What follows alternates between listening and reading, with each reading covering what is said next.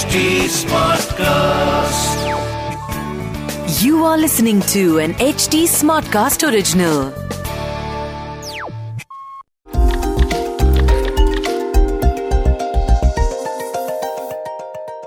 Hello, welcome to Health Charcha, issued in public interest by Medtronic. I'm Deepti Ahuja, podcast producer at HT Smartcast and your podcast host and dost. In this show, we will discuss all of the burning health-related questions you, my dear listener, might have in mind. So, let's begin. Every 8th of June since 2000, the world has observed the Brain Tumor Day. This day was first observed by the German Brain Tumor Association, but what bearings does it have on Indians? Isn't that one of those questions that pop up in our minds when we are introduced to such worldly contexts? Well, allow me to answer that question. The incidence and prevalence of brain tumor in India is growing rapidly.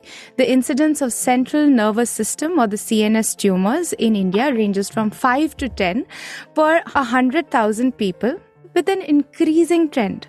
According to a study on childhood cancer, brain tumors are the most common in girls. It's even in both sexes in adults, although there are some variations among states. Okay, now that we understand the gravity of the situation, in this episode, we have with us Dr. Sudhir Dubey, who is Director and Head of Minimally Invasive Neurosurgery at Medanta Medicity Hospital, Gurgaon. He will help us understand what we can do next if we or our loved ones are diagnosed with brain tumor. Hi, Dr. Dubey. How are you? Welcome to Health Charcha. Good afternoon. Afternoon.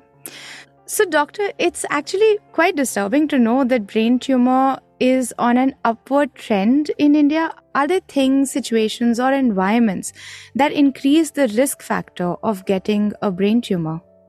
Madam, the brain tumors are increasing in incidence. There are three reasons for that. One reason is generally our awareness of disease is better. Our investigation modalities are better. So, we are picking up brain tumors. Previously, they were not diagnosed and patients used to just die like that. The second causes of this is that we have a lot of lifestyle changes in our life. We are no longer walking. We don't exercise. We eat all kind of junk food. We don't take care of our health regularly. And that contributes to brain tumors. The third thing is there are certain infections like viral infections which are known to cause brain tumors and exposure to certain chemicals or radiation. There was also in recent times there has been a discussion because we are using a lot of mobiles and there is a lot of wires which go along the overhead wires, transmission wires, and people thought that there was an association with that, but fortunately that has been shown that there is no difference whether you are staying away or near a high tension wire. The incidence doesn't change. So these are the three things which are causing the brain tumor cases to have an upswing in numbers. And the best thing is still that because of upswing, you can diagnose them faster, better, and treat them more completely. Right. But are all brain tumors cancerous? As in, how do they develop? See, brain tumors is a very wide spectrum of term. It can consider a small, like we have a mole on our skin sometimes, which we have for so many years.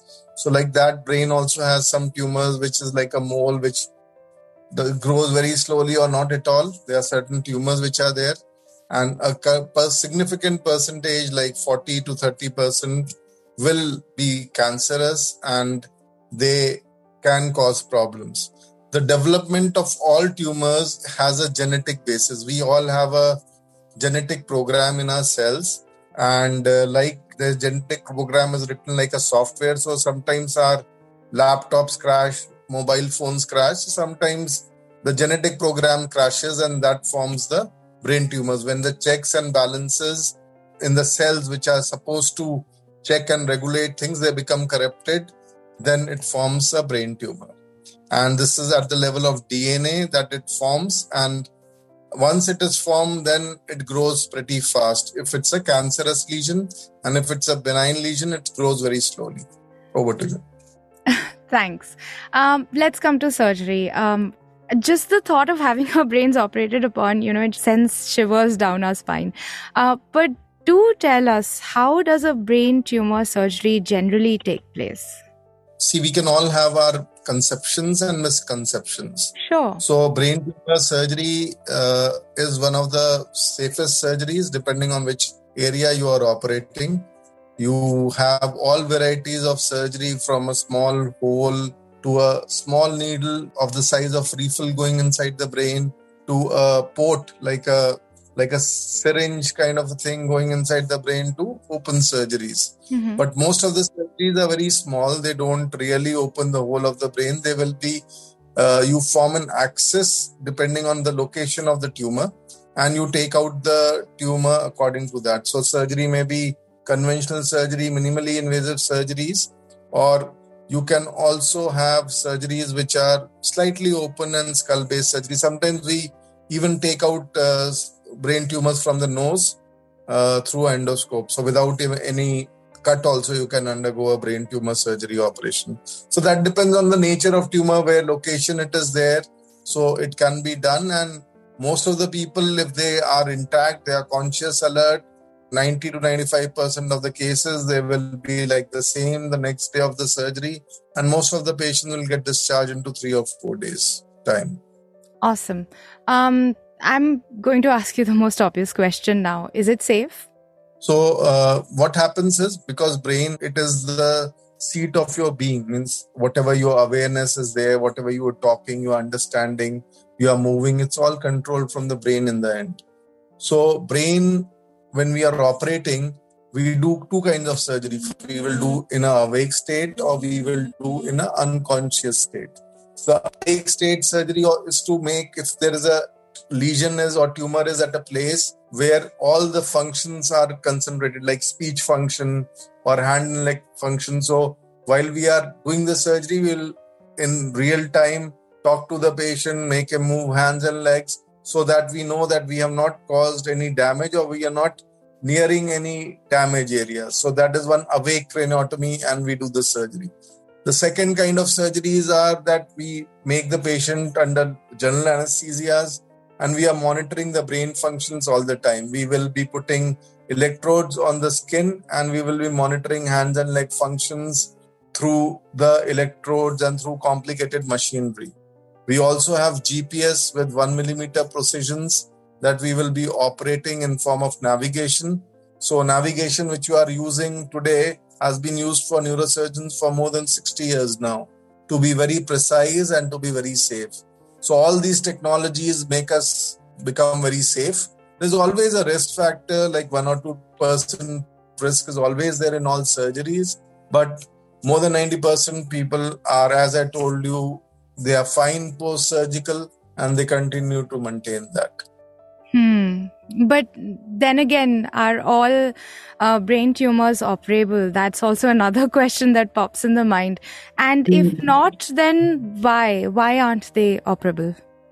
See, most of the tumors are operable. You may not operate and take out all of the tumor, because if it's in very important areas, see, there are few very important areas inside the brain. One is a brainstem, where all the functions are concentrated. So if you try to take out tumors there and they are in the center, you will cause a lot of collateral damage. So there you will just go with a needle and take that tumor out for a biopsy specimen. Okay. The other area is the speech and the motor areas, which control that, and the memory areas. So they are difficult to operate, but most of the tumors are operated. If we cannot operate, or if we think it's a very challenging thing, we will just take a needle across to there, and we will take a biopsy of that lesion. Right. Are there still any non-surgical or non-invasive ways to treat the brain tumor? Could you also help us understand how they work? See, the thing is, the treatment is getting revolutionized, because advances are in all spheres or realms of medicine which are going on. So what we can have is, our radiation, which was 20 years back, has become more concentrated. We don't cause any collateral damage, and we can focus and do a targeted and a stereotactic radiosurgery. That is radiation. It's in form of cyber knife, gamma knives, and various SRS platforms which exist. So one is in the form of radiation. Chemotherapy is also changing. Today only there was an article in which rectal cancers were treated and all the tumors disappeared in those. So we are reaching a state in cancer in next 10 to 20 years where we can reach a level where we can just give medicine like a hypertension and control tumors. So, but it is still a work in progress. The other thing is what has come out now is that we can do a genetic mapping of all these tumors. Whatever piece we take out, we can analyze where all the genetic problems are there, and we can target according to the mutation. We can do a targeted chemotherapy regimens we can start. We also have an immunotherapy which is going on, which is showing a lot of promising result, but it is still in experimental state. That's very, very interesting and precise information. Thank you so much, Dr. Sudhir Dubey, for your time. Thank you, madam. We've definitely taken an encouraging step in understanding brain tumor. In the next episodes, we will take a deep dive into the treatment options, survival rates, and recovery. Until then, chin up, yaar. That's it for this episode on Health Charcha. If you want to know more about the diseases discussed in this podcast, please initiate a discussion with your physician. This is a public awareness initiative supported by Medtronic. Views expressed are independent views of Dr. Sudhir Dubey, intended for general information and educational purposes only. They do not constitute any medical advice. Please consult your physician for any questions or concerns you may have regarding your condition. The doctor makes no recommendations or endorsements of any products or services. To stay updated on this podcast, follow at HT Smartcast on Facebook, Instagram, Twitter. To listen to more such podcasts, log on to htsmartcast.com or suno Nai Nazariye se. This was an HT Smartcast original. HT Smartcast.